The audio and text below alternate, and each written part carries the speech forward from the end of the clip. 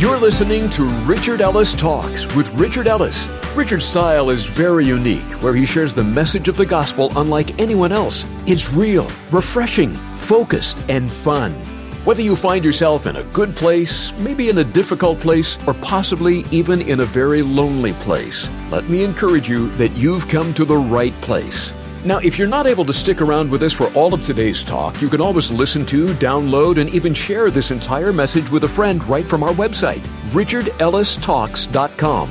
So, with today's talk, here's Richard Ellis. The title of today's message is Cisterns.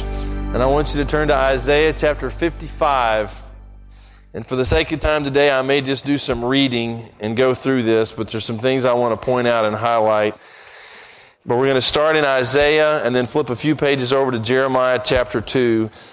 And I want you just to listen. And I don't want you, sometimes people read and they go, well, he's just reading and then in a minute he'll explain it. I'll listen to that. Let me remind you of what I'm reading. What I'm about to read is a whole lot more important than what I'm about to say. Because I can guarantee you what I'm about to read is God's Word. And what I'm going to say may be my application of it in your life or someone else's. But if I had to pick between what I have to say and what I have to read, I'll read you this any day and sit down. And I know there are many of you praying that that'll happen. Isaiah 55, look at verse 1. It's in the Old Testament. If you can't find it, look to the concordance in the front, or maybe a neighbor will help you find it there, and you'll get to it. Isaiah 55, verse 1. It's a word you don't find a lot in the Bible. My translation goes, ho! Is that anybody have ho in there? That's what it is. Everybody's got ho, raise your hand. Good. Got a good Bible out there.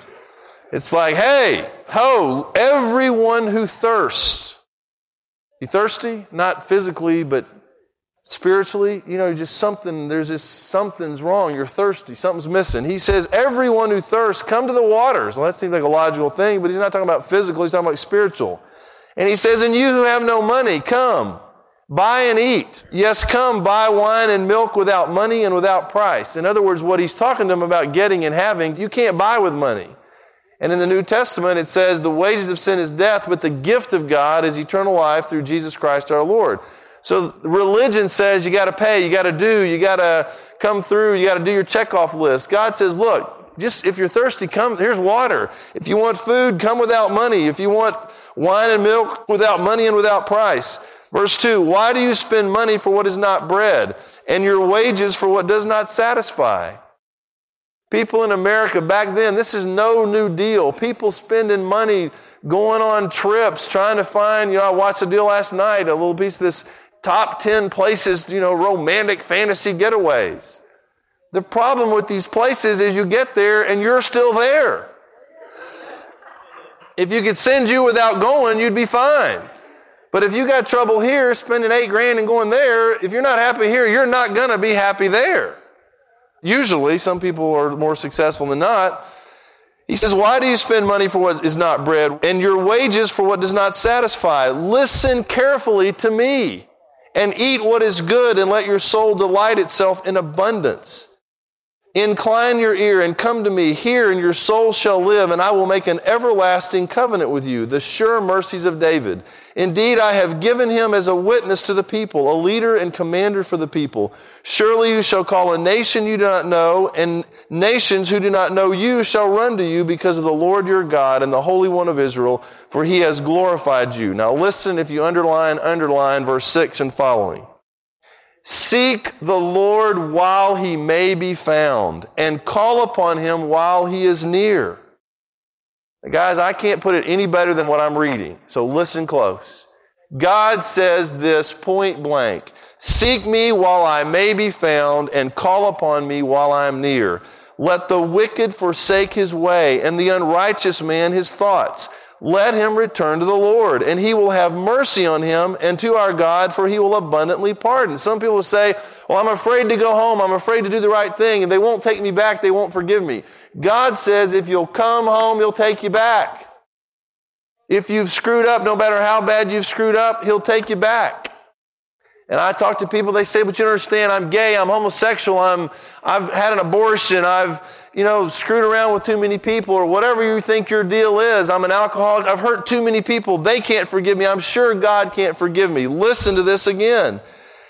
Let the wicked forsake his way. If you think you're a wicked person, say, I don't want to be that way anymore. I'm going to forsake it. I'm going to quit. I'm going to renounce it. And the unrighteous man, his thoughts, let him return to the Lord. And what does God say he'll do? He will have mercy on him. And to our God, for he will abundantly pardon. God offers forgiveness of sin and mercy if you need mercy. Verse 8. Now listen to this stuff. It's awesome. For my thoughts are not your thoughts, nor your ways my ways, says the Lord. I'm not like you. Somebody does you wrong, you want vengeance. You want to retaliate. He says, I'm not like that. The way you think, I don't think that way. What you do, I don't do that way. And sometimes we get screwed up with God, wondering what he's going to do or say, because we are so used to people treating us a certain way that we try to impose those thoughts and processes on God. He says, look, don't make me out to be somebody like you are or somebody you know. I'm not any of those things. I don't think like you people think, and I don't act like you people act. I have mercy. I have forgiveness. Verse 9, for as the heavens are higher than the earth, so are my ways higher than your ways, and my thoughts than your thoughts. For as the rain comes down and the snow from heaven, and do not return there, but water the earth and make it bring forth and bud, that it may give seed to the sower and bread to the eater, so shall my word be that goes forth from my mouth. It shall not return to me void, but it shall accomplish what I please, and it shall prosper in the thing for which I sent it. Always be willing to speak the truth in love, because when you speak God's word and his truth to somebody, I don't care if they look at you in the face and tell you to go wherever they think is a great place for you.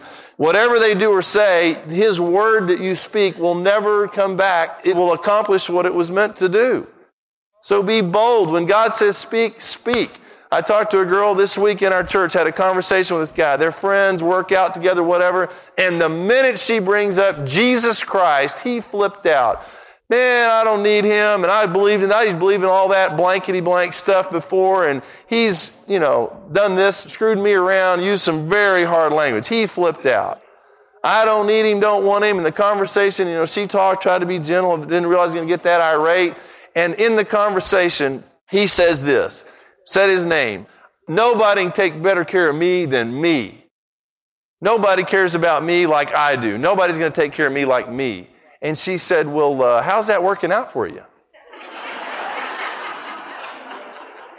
And you know what he said? Nothing. And you know what's happening to him? She had the boldness to speak something, and he knows she cares, and he's mad, he's upset. Maybe he has gotten screwed around by somebody. You know what? That doesn't mean God is that way and is going to keep feeling that way. And if she will gently, lovingly continue to speak truth and pray for him, he's going to make a turn. Because he's going to find out the truth is God is not trying to crush him. God is trying to reach him, and some circumstances may be out of his control, or maybe he's brought on himself, but there's hope, there's healing, there's mercy, there's forgiveness, and God's going to use this person to help him see that. And I'm telling you, I'm waiting for the day when that guy and a number of other ones are going to come and say, you know that guy I told you about 2 weeks ago? He made a turn, he broke down, something happened, he can't take it anymore. And he's going to do the right thing. All right, I'm going to turn you to one other passage. Turn a few pages to the right. Jeremiah is right there after Isaiah, and I'm going to read this, and we're close to done. Jeremiah chapter 2, we're going to begin with verse 1, and I'm going to read down. Now, I want you to listen to this. Sometimes God writes this stuff through these prophets of old, and I almost think the attitude is this. Do these people get it? Are they ever going to get it? How can you look at this logically and say, here's all this stuff I've done for them, and here are the benefits that have come from it, and in spite of that, they still go do this stupid stuff. Are they ever going to get it? And it's this cyclical thing, this process. You get in trouble. God blesses you anyway. You get yourself in trouble. God bails you out. You go along for a while, everything's great, and things get so great you don't need it anymore. And so you go do your own thing. And then it starts all over again. And we go, oh, God, I've screwed up again. And a whole other generation screws up. Oh, help us, help us. And he has a mercy and abundantly pardons. And we get everything going right again, and then we ditch. And he goes, aren't you people ever going to get it? Don't just come to me when you're in trouble. Come and stay. Let me love you. Let me have a relationship. You don't have to have these ups and downs that the world offers and doing it your own way do. I can give you a level playing field where it's consistent, permanent joy, not temporary pleasure. Now listen to this passage here. Moreover, the word of the Lord came to me saying, go and cry in the hearing of Jerusalem, saying, thus says the Lord, I remember you. He says, I can remember what you used to be like, the kindness of your youth, the love of your betrothal, when you went after me in the wilderness in a land not sown. When you loved me, I loved you. I still love you, but you were after me like I was after you. Israel was holiness to the Lord, the first fruits of his increase. All that devour him will offend. Disaster will come upon them, says the Lord. Hear the word of the Lord, O house of Jacob and all the families of the house of Israel. Thus says the Lord, what injustice have your fathers found in me? Did I mess you around? That they have gone far from me, have followed idols, and have become idolaters. You say, oh, well, good, this isn't about America. We don't have idols. They're parked in the garage usually in America. You say, well, we don't worship cars. I've seen some guys with some chamois and some wax doing lots of worshiping on a piece of work out there. Oh, God, help me not miss a spot here. I don't want this thing to look bad for the neighborhood, you know. We're working it. We got this stuff. You say, well, I drive an old clunker like you, Richard, so that can't be it. Then it's your job. You can't go home. You got no balance in your life. You can't stop. Because that's where you find your self-worth. We got all these idols. Maybe it's clothes, cars, job, money. Maybe it's your portfolio. There's people that massage those keys, checking those stock, all day long. Am I rich? Am I poor? Am I rich? Am I poor? Just completely freaked out about it instead of saying, God, I'm going to calmly trust you. I'm going to make wise decisions and I'm going to live, not find my identity and purpose in all these things. So he says, what's up with this basically? What injustice have your fathers found in me that they have gone far from me and become idolaters? Neither did they say, nobody's out there saying, where's the Lord who brought us up out of the land of Egypt, who led us through the wilderness, through a land of deserts and pits, through a land of drought and the shadow of death, through a land that no one crossed and where no one dwelt. Where's this God? They're not crying out for me. I'm the guy that brought you through all this stuff. And you don't need me anymore. I brought you into a bountiful country to eat its fruits and its goodness. But when you entered, when you got where you were praying that I'd get you, you defiled my land and made my heritage an abomination. You screwed it up. I had great plans for it. You prayed for it. Now look what's happened to it. You got it, and then you did what you wanted to with it instead of what I wanted to do with it. Verse 8, look at this, talking about the leaders, the religious leaders. The priests did not say, where is the Lord? Now, I'm asking you guys, I'm standing up here saying it. Where is God? Where is the Lord? Where is it when things go haywire in a church and in our country where no one will step up to the plate and say, you know what, where is God in all this? Have we gotten so far away and compartmentalized our religious experience, our cultural experiences, our families and our work, and we can't blend them together because they're all neatly tucked away somewhere? The priests are not saying, where is the Lord? And those who handle the law did not know me. People getting up, preaching out of the book who don't even know him personally. The rulers also transgressed against me. The prophets prophesied by Baal and walked after the things that do not profit. Therefore, I will yet bring charges against you, says the Lord, and against your children's children I will bring charges. For pass beyond the coast of Cyprus and see, send to Kedar and consider diligently and see if there has been such a thing. Has a nation changed its gods, which are not gods? He says, go anywhere on the planet. In this area he describes, he says, they don't change gods. Even if they worship a pagan idol, they stick to the pagan idol. They don't say, well, we're going to change. We don't like this pagan idol. We're going to get us a new one. They are more consistent in their pagan idolatry than you people are when you've got the living God, he says. But my people have changed their glory for what does not profit. You've traded in on something. You got nailed is what happened to you. You said, I'm going to take the best and trade it in on the worst. Be astonished, O heavens, at this, and be horribly afraid. Be very desolate, says the Lord. And this is where I'm headed, verse 13. For my people, he sums it up, and he says, my people have committed two evils. They have forsaken me, the fountain of living waters, and have hewn themselves cisterns, broken cisterns that can hold no water. Now see, guys, when you think about this, it is mind-boggling. You have this God who you know loves you, gave his son to die for you, was buried, raised from the dead, promises abundant life, eternal life, everything you ever dreamed. And when you do it his way, it works. And God says two things. You've forsaken me. You've just walked away. You have abandoned me. And you're thinking that I've abandoned you. I haven't. There's mercy. There's forgiveness. But you've abandoned me. You've forsaken me. That's the first thing they did. But worse than that, or along with that, what did they do? They have gone out and cut themselves, hewn them out cisterns. And a cistern in those days, they dig this hole and plaster it with some stuff and try to catch rainwater to have water. But the problem was these deals would start cracking. You ever heard the term, that story or that argument just doesn't hold water? Precisely. And your argument with God, well, God, I've got, I know it's not great, but it's fine. He says, look, your life doesn't hold any water. You have left me. You've forsaken me. You've denied me. You've said this doesn't work anymore. My way's best. You dig your own holes. You try to fill them with your own stuff. And he says, you've forsaken what? The fountain of living waters. You have gone from a spring-fed life, a fountain of living waters, to cutting your own holes out that leak and trying to hold water. And it's not working. Nobody in their right mind would forsake a fountain, a spring, for their own hole. Now, I want you to think about this. What is it? What's your cistern? What is it if you just got back and looked at your life? You said, you know what? I've ditched God on this. I've made my job my cistern. I'm trying to hold everything together and get my own stuff. Instead of God blessing me, I'm going to bless me. And I've got this thing hewn out, and I'm trying to keep it all together, and it's not holding water, and I got to keep pouring in. It's wearing me out. I just need to go back to whatever he said. We've all got stuff. We've got something in our life. It's the counterfeit. It's not the real deal. And for me personally, guys, I went out of town for a little over 24 hours. And I'm telling you, it's like pulling teeth for me to stop and go out of town. You say, well, why is that so hard for you? It's hard for you too. We are driven. We think, well, if I stop, I'm going to miss something. I'm going to look lazy. I'm going to look non-committed. And everybody else goes in at 7 and leaves at 8. And I got to keep up. Let me tell you something. What are you keeping up with? Their cistern? If you'll slow down and rest, and I need a mirror up here to tell me, if you'll slow down, stop, and think about it and say, God, let me work smart, wise, not hard and stupid. Because somebody's putting in 14 hours a day, at some point you can't be productive at that pace. You've got to rest. You've got to have balance in your life, whether it's work-wise or money-wise. And I'm getting very personal at this point.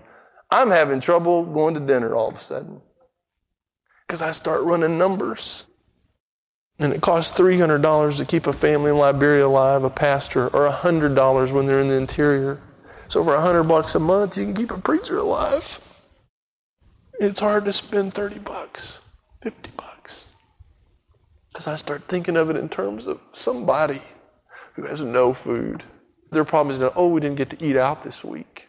We just didn't get to eat it all this week. You say, well, I want to hear about that. Look what it's done to you, You can't unhear what you've heard. And guys, we cannot live in a protective little bubble and box and say, I just hope nobody pops it till I die. There is a world of pain out there. You say, well, I don't know about that. But God can bring unbelievable pleasure and satisfaction and fulfillment if we'll be aware of that as he tells us and share in their pain and share. He's as much my family as you are. I don't want to die just saying, whew, we made it. There is more to living than just this life, than as the song says, than just living and dying, trying to make it through the day. And I think I knew this was coming. Because my mentor, I've seen him eat peanuts in his motorhome. I've seen him do these things like, why don't you just eat? He's very health conscious, but he'll fast. And now I understand why he was fasting. Because he'd send money to India to some deal he's trying to help. And every dime he saves here goes there and it gets the job done. I'm warning you. And I don't know, I don't know what you're thinking. You say it's my first Sunday. I don't know what happened that Sunday. But listen close. I'm drawing a mark. I'm drawing a line in the sand, and I'm warning you. If you don't want the full deal, as gently as I can say this, you better just go back now.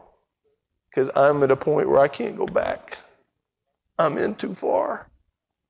And I don't want just religion. If God can do something, I want to see him do it. And there's a passion, there's a pain inside of me that's not going away probably unless I just try to absolutely flee from him. And I'm not inclined to do that at this moment. But I'm warning us all, if you remain here, that God, if we stay on track, God is going to bury us in needy people and needs around the world that are great. And we can't reach them all, but we can do our part. And you cannot just ride here. We're removing all the stands in this stadium. You got to get on the field at some point. You can walk up and watch a little bit, but sooner or later you got to get in the game. Because it's a real war. There are real needs. And I got to tell you, in the midst of my tears and all this passion and pain I tell you about, I've never had more fun with anything in my life. And our God really is an awesome God. Richard Ellis will return in a moment to wrap up today's talk with a few final words. But first, I want to share some important information about the program. The reason we do this is to share with you the good news. When you open your heart and life to the saving grace of Jesus Christ, that's the beginning point of the most amazing journey you'll ever experience. But it's also a journey that we want to join with you. So if you've been on this road for a while or just getting started, let us know how we can help. Maybe you've got some questions, stuck in neutral, or even wondering how to take the next breath. We're here. Give us a call at 855-6-RICHARD. You can also connect with us through our website, richardellistalks.com. We're here to celebrate with you too. So if this program has made a difference to you and encouraged you in any way, tell us about it. Let's keep this conversation going by giving us a call at 855-6-RICHARD. You can also send us an email through our website, richardellistalks.com. That would really make our day to know how Richard's Talks have helped you. Call us at 855-6-RICHARD or email us through the website, richardellistalks.com. And speaking of the messages, you can find today's talk along with every message from Richard at our website, richardellistalks.com. Finally, we really believe that these talks with Richard are making a difference in your life. So this is how you can make a difference to ours.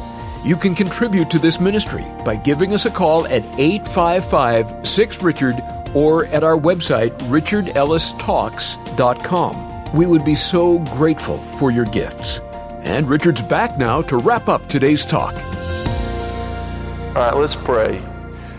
And our Father, I thank you so much for your word, how cut to the chase it is, and how cut to the quick it is for us, but how it helps us live, truly live. And Father, I know there are people listening to this message. Some of them got invited here and they're here and I don't want to think about these things. I don't want to be here, but they're here, God. And I pray that you would open their eyes, open their heart, unstop their ears, break their heart, and let them see they can waste the next 10, 20, 30, 40 years chasing after whatever it is they're after. They will never find it unless it's you. Nothing satisfies. It's just trying to catch water in a bucket that's got holes everywhere. It isn't going to hold water. I'm proud, but I'm not stupid. I need your help. And I believe for there to be any truth, everything can't be true. And for the first time in my life, I realize and I admit that Jesus is Lord. He is the boss. He is the king.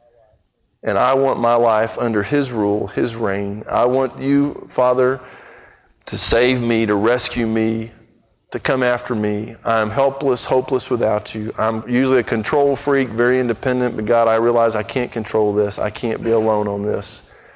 So I'm begging you, God, I'm pleading with you to rescue me. I believe Jesus Christ died on the cross and shed his blood to pay for my sin, to give me forgiveness. And God, you know I've screwed up and I need forgiveness. And I'm asking to come live in my heart, to change it, my mind, to change it, my entire body, Lord. You come live in me and live through me and show me how this is supposed to be done, because I've proven that I can't without you. Thank you for coming to live in me, live through me, change the world around me. And thank you for loving me, even though you knew me and that I didn't deserve it, for your grace and your mercy and your willingness to abundantly pardon. Father, for those under the sound of my voice who for the first time in their life have reached out the hands of their heart and received this gift of eternal life, I pray that you'd confirm it by blessing them wherever they are. Let them just stop and thank you for changing their forever and their life between here and heaven, and use us to encourage them in any way we can and that you see fit.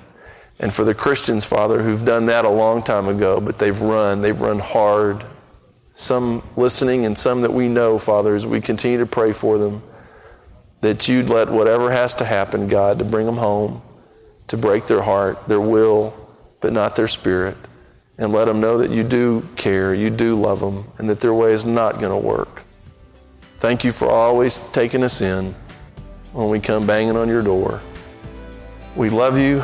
We thank you for these moments that we've shared, and we pray it all in Jesus' name who makes it possible. Amen. Thanks for listening today to Richard Ellis Talks. We're confident that the program blessed you, and we want to hear about it. One way is to give us a call and let us know. The number is 855-6-RICHARD. Another way is to drop us an email. Jump on over to our website, richardellistalks.com, and click on the Connect tab at the top. We'd love to hear from you. And while you're there at the website, there's a ton of great stuff there just for you. Things like all of the talks from Richard, a prayer wall where you can leave your prayer request, and a whole lot more. Check it out, richardellistalks.com. Finally, we love doing this program for you, but we're so grateful when you hop on board to help us with the cost. Call us at 855-6-RICHARD, or you can contribute through the website. It's easy and much appreciated. 855-6-RICHARD or richardellistalks.com. Until next time, God bless you, and thanks for listening to Richard Ellis Talks.